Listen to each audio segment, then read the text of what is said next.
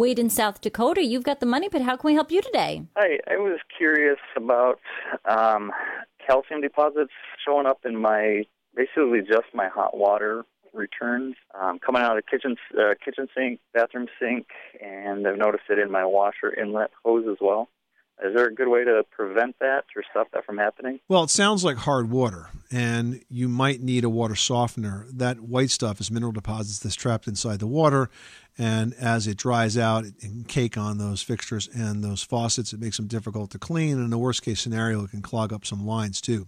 So you might want to think about water treatment options. Now, one of the easiest is a product called Easy Water, and it's a water softener that mounts near your main water line, and electronically it essentially charges the hard water particles and magnetize them in the sense that they don't stick together anymore.